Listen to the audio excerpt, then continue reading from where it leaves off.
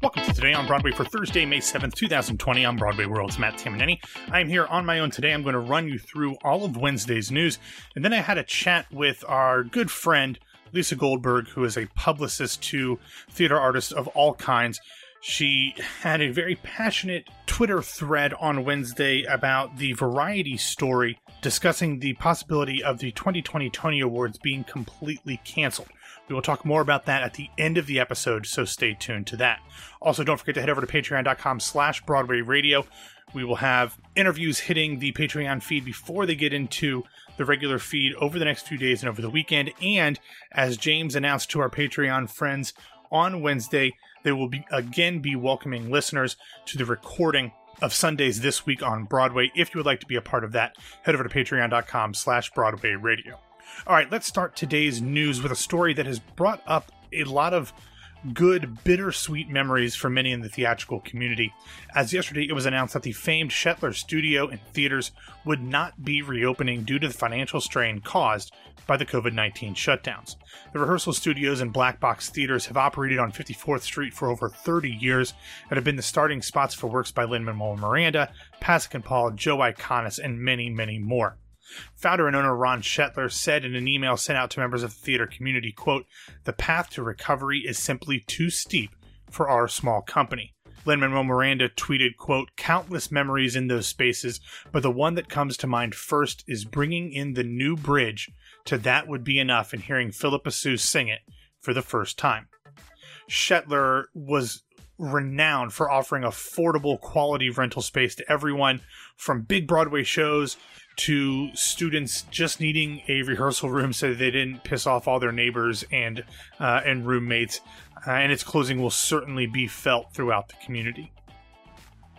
In other news, as part of a huge joint conference call on Wednesday morning, leaders from Broadway's unions discussed concerns surrounding members' health care now and moving forward, and keeping their members healthy once they actually do return to work. On the call, Actors Equity President Kate Schendel said that there has been progress made in figuring out health insurance issues for their members, including the monthly $100 premiums for May, June, and July already having been waived. However, when it comes to a return, she said, quote, "Historically, there is no such thing as social distancing for our members, particularly actors, regardless of the size of the audience. So, we know we're going to need some new standards going forward. And so I think we're going to see if theaters and employers being creative, our director and choreographer colleagues being creative with how they use our members in new and innovative ways. But we have to know that it's safe on stage and backstage, in addition to in the audience, before we are comfortable that it's safe to go back to work." Matthew Loeb, the international president for the International Alliance of Theatrical Stage Employees, spelled it out a little more clearly when he said, quote, "We were among the first to be harmed by the pandemic because people cannot go to a theater and sit next to each other. And I believe we will be among the last to return, especially in the live theater." So while it is good to know that the unions are working internally and externally in order to make things better for their members, I would continue to brace yourselves for the worst in terms of a potential return timetable. In semi-related news, yesterday Broadway Cares Equity Fights AIDS announced that they were launching emergency grants for pandemic relief, a one-week fundraising initiative to provide $2 million in grants to vital organizations across the country whose resources are stretched, dealing with immediate needs heightened by the COVID-19 crisis. A number of organizations led by Gilead Sciences, Inc. have contributed money to kick off the campaign. In fact, Gilead is providing the lead gift of $500,000 and an additional $500K to match all new donations. If you would like to donate, you can do so at broadwaycares.org/relief2020. The campaign and the dollar-for-dollar matching from Gilead run through midnight Eastern Time on Wednesday, May 13th.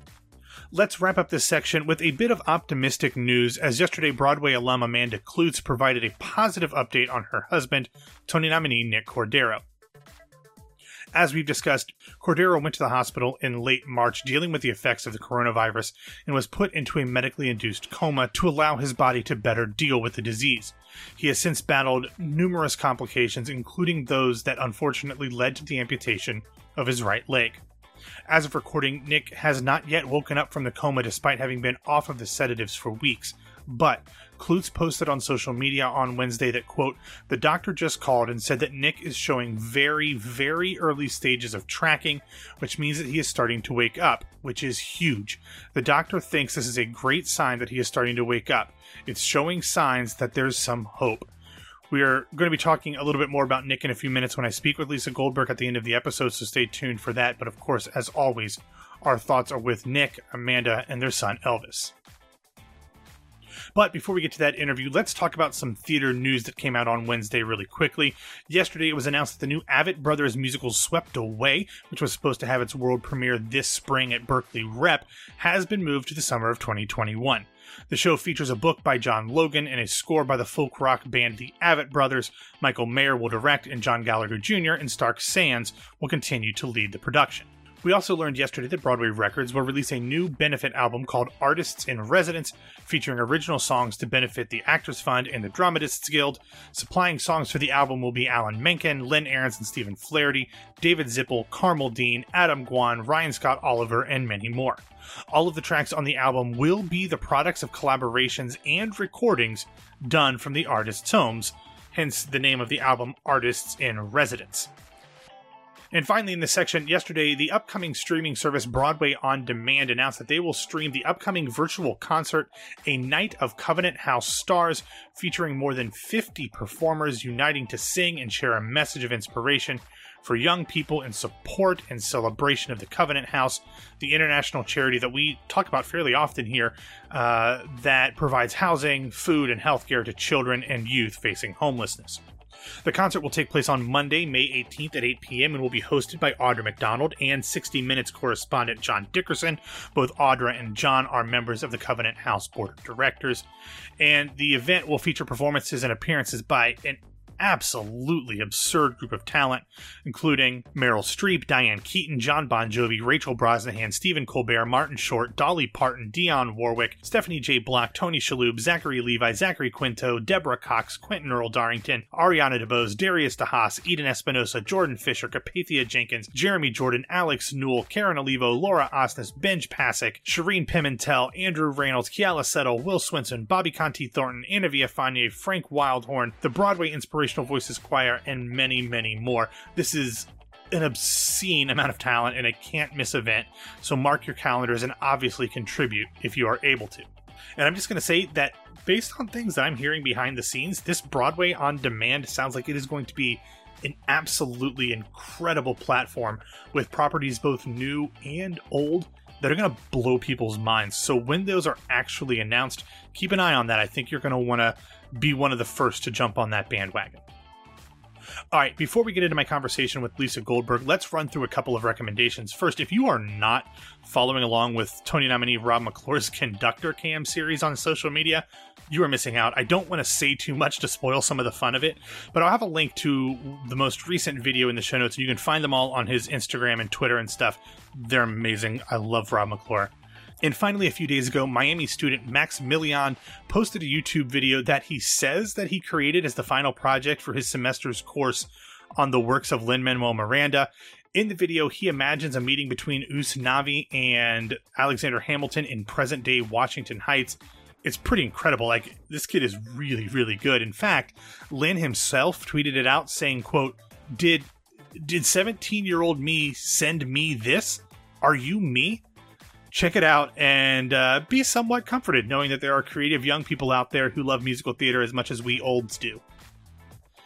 Okay, we are now going to welcome in longtime Broadway radio friend, both on air and behind the scenes, Lisa Goldberg, who is the director of LSG Public Relations. She reps Broadway and TV stars and many, many more. She is a fixture in the Broadway community, and we're very fortunate to talk to her today.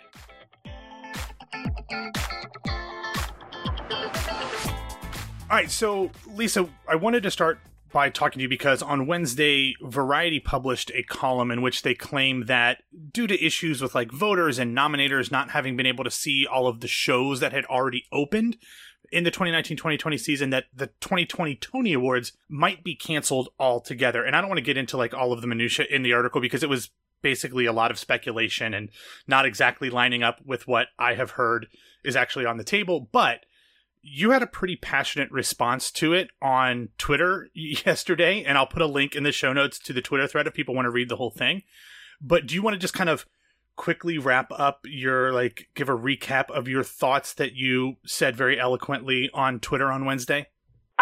Sure. I don't know that I'll be eloquent now. I'm much better at writing than speaking. Understood. But, yeah, I mean, basically, it's just my personal opinion on what they should do, and certainly none of them are asking me. And I trust, that the league and the wing are, they have a lot of smart people in charge, and they're going to do what is in the best interest of everyone. I do feel confident about that. But, I mean, if someone were to ask me whether or not the Tonys should go on, I feel like they absolutely should, which is what I was writing about. And, it would be different if there had only been 3 or 4 months in the season, or even if only half a season had happened, it would be a little different circumstances. And I do realize that April is extremely heavy in opening shows, especially musicals. And a lot of people do that on purpose, and it makes perfect sense strategically. But there were 11 months of a season that happened. And I just feel like if nothing is done as far as the Tony Awards this year, that's just so unfair to all of the productions and the creatives and the actors and everyone involved with those shows that were up and running and had opened in the 11 months prior to this shutdown. I mean, obviously no one could see this coming from that far away, and that we would be shut down, Broadway would be shut down for such a long time with not knowing what the light at the end of the tunnel is. And I feel like all the more reason why we have to honor these people. And I don't know, I just feel really strongly about it. The other awards in off-Broadway and Broadway shows, have gone ahead in some manner. And I think that there are 1,000 ways that they can go forward with this. They just need to figure out what that is. Yeah, I think the number was, there's already been 23 shows that have opened, which doesn't sound like a lot, but I mean, it was 2/3 of the season. So yeah, there were 11 shows that hadn't yet opened in the season, but we were 2/3 of the way there, and that's a lot if they do. One of the things I've heard is that they could potentially, especially if Broadway doesn't come back until early 2021, combine what was the 2019-2020 season, which what would be like the second half of the 2020-2021 season. But that means that there are going to be shows that opened in like September and October of 2019 competing against shows that opened in April 2021, which, like you said, is a huge strategic advantage to the shows that open later. And that's not necessarily something, Machiavellian that they did, obviously, because of no one, like you said, could foresee this. But it does just, in my opinion, I completely agree with you. Like, from a fairness standpoint, do a Zoom awards show. Other companies have done it. The Lortels did it. Drama Desks are going to do it. We've seen the good and the bad with those over the last few months. But if people from the American Theater Wing and the Broadway League can't figure out how to do this properly, no one can. Yeah, I mean, I think the idea of combining the two seasons is awful. Like, if that's an actual idea, which I have heard passed around by people on Facebook as well, but I haven't heard that from any kind of, person of any authority. I personally just think that's a horrible idea. It's unfair, period. And there's no reason, the show is not going to happen no matter what right now, right? So the idea of having a huge televised broadcast on CBS and Vogue doing a big red carpet and everything that everyone gets so excited about every year and that brings in revenue and promotes the season is not going to happen no matter what. So I feel like you're not missing out on anything by still going forward in some manner by showcasing the season. And when you say, shows would be competing that opened last September, I think it goes back even further than that. First of all, the season starts in May. Right. And Moulin Rouge, they opened in July, didn't they? Well, and then we had Frankie and Johnny and the Clair de Lune that I think actually opened in early June. Because that was right at the beginning of the season. So yeah, I was just throwing September out as a random thing, but you're right. It does go way further back than that.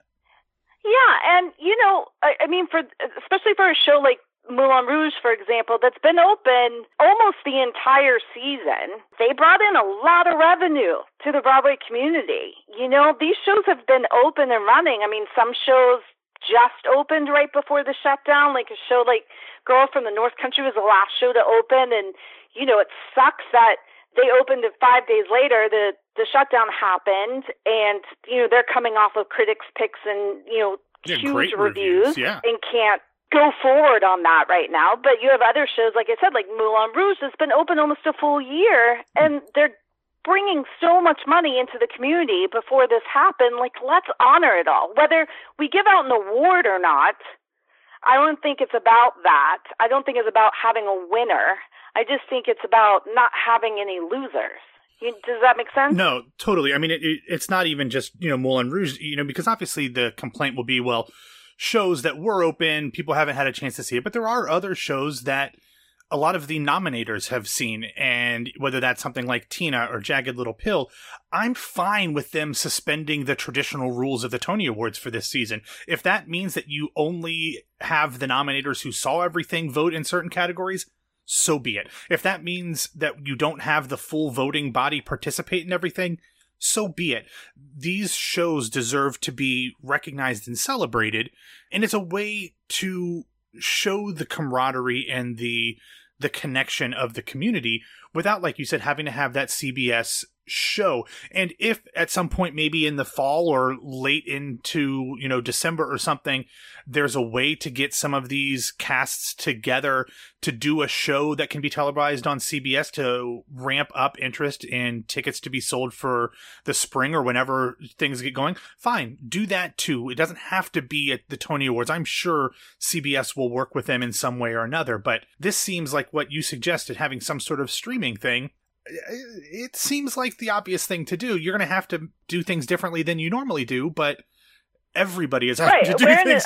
We're in a situation that has never happened before. Yeah. So, and I think that's a good idea. Like, if you're able to in the fall put on some sort of special on CBS or whoever it may be that honors the past Broadway season, that's great as well. I mean, I don't think there are any rules here where you have to do one or the other.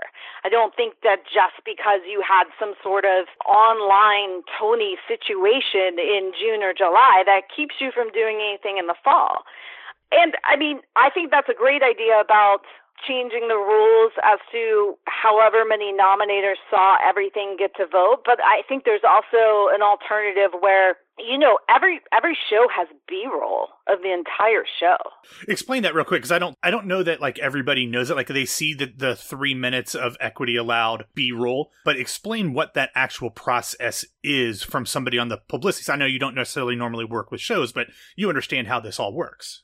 Well, yeah, I can't give you the ins and outs of shooting B-roll by any means, but, on the most basic level, everyone sees those 3-minute clips that you're talking about, and that comes from camera shooting the entire show. And then producers and marketing and publicists and all sit down for those shows and, cut it so that they're showing the parts that they want seen as what they call B-roll. I couldn't tell you why it's called B-roll. I probably should know that.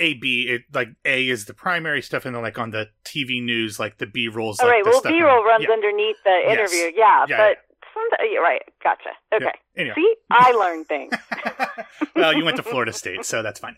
Anyway. But so there is video of the entire show that could be, in theory, you could send a private link to all the nominators of your B-roll of your entire show, and they would be able to see every show. Now, the argument against that in general would be, well, it's not shot in a manner that's meant to be seen, and it's live theater, and it takes away from it when you're viewing it, or you just have a one camera wide shot kind of situation. There's all kinds of arguments on the other side of that, but we're in a situation that's never happened before. So Desperate if the times. One thing holding you back from being able to do the Tonys is that not all the nominators were ever able to see every show that opened, this seems like a pretty simple solution to me. Yeah, and I think you said earlier, there doesn't have to be a winner necessarily. I think that recognizing them. And maybe you don't have a winner in every category, and some you do. And when there's like an overwhelming consensus, maybe you do.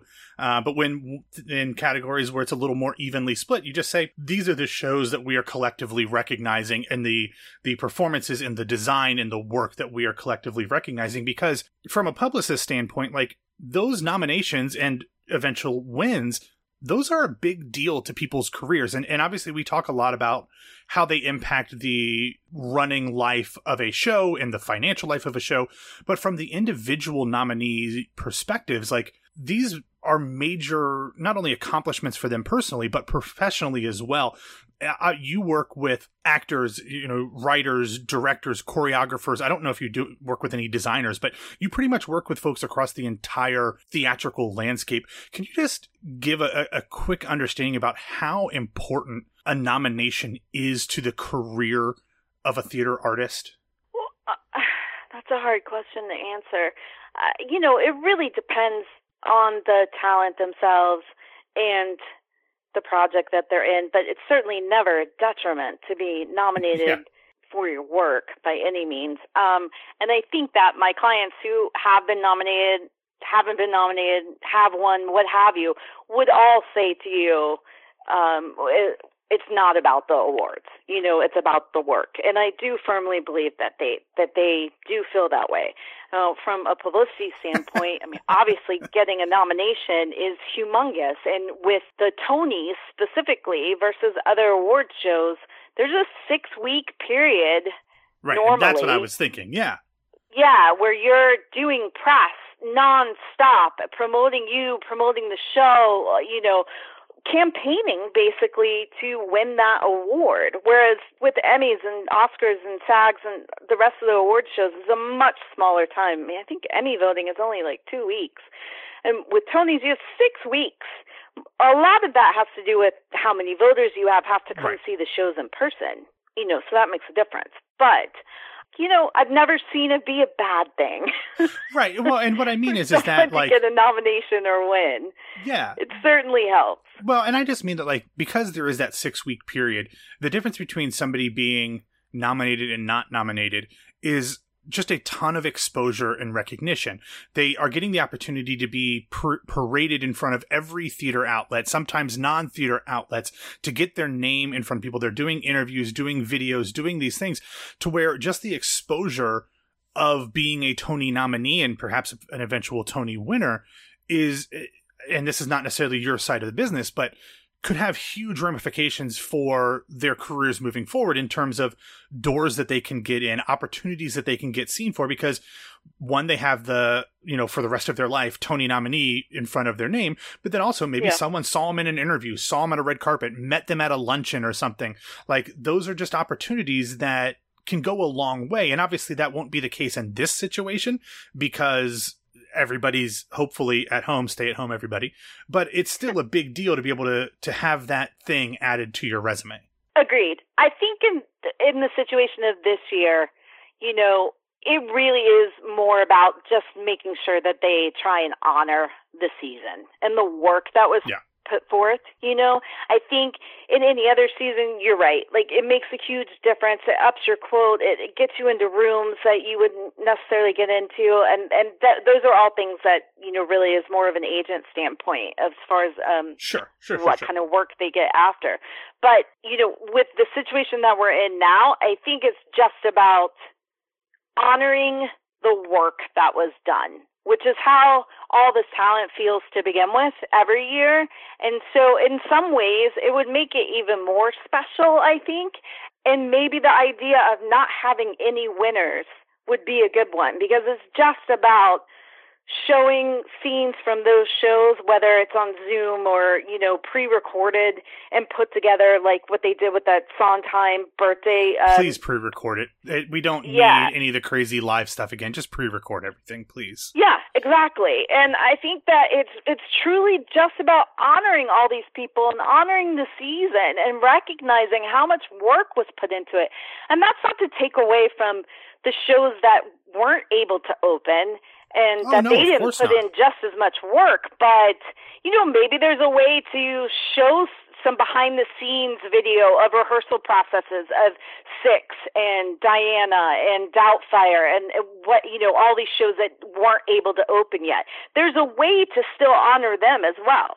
They're just, wouldn't necessarily be in the nomination this year. Right. And especially those shows that we know are not coming back. Like, I think some of those that you mentioned are planning on returning, maybe, but there's a lot of shows that probably won't return. We know of, especially on the play side of things, a number of shows aren't going to be coming back whenever Broadway does resume. But having a way to recognize those shows and to recognize them as part of the season, I totally agree, is an important part of whatever the league and the wing do to recognize the season. Also, I think an important part of the Tonys, and I know just for me personally too, growing up, like I grew up, a dancer and a musical theater geek, and I taped, which now ages me that I use the word taped, but I taped the Tonys every year. I watched all of it over and over again. I knew who everyone was. I was obsessed with all the musical numbers, and I feel like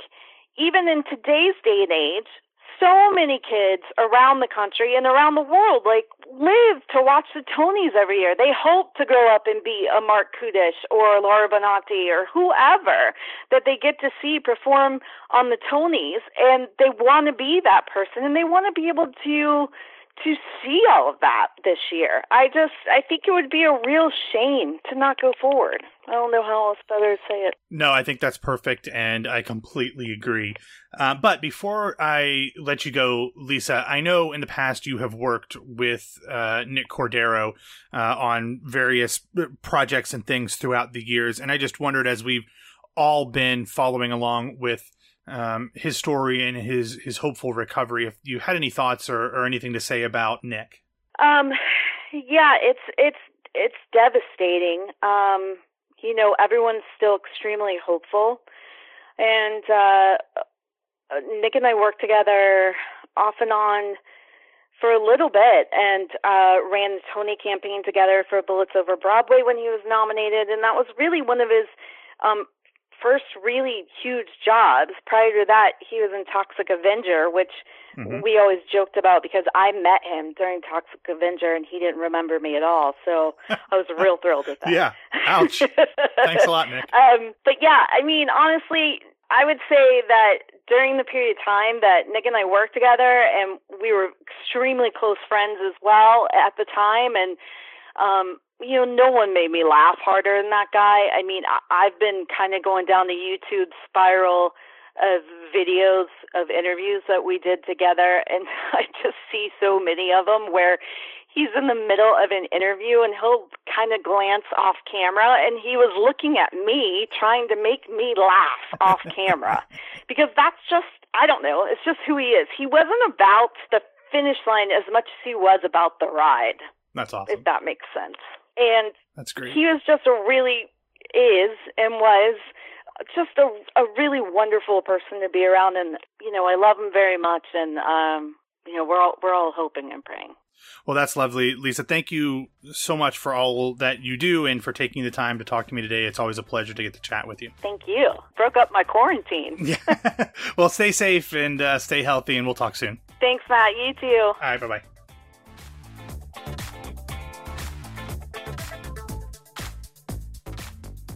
Thank you for listening to Today on Broadway. Follow us on Facebook and Twitter at Broadway Radio, and you can find me on Twitter and Instagram at BWWMatt. Also, don't forget to head over to patreon.com/Broadway Radio. I hope everyone is doing well. If there's anything that we can do for you, anything you want to hear, please feel free to reach out at Broadway Radio, or you can send us a tweet or an email. We would love to hear from you. We want to do whatever we can to make your quarantine time a little bit more theatrically friendly. So have a wonderful Thursday, everybody, and we'll be back to talk to you tomorrow.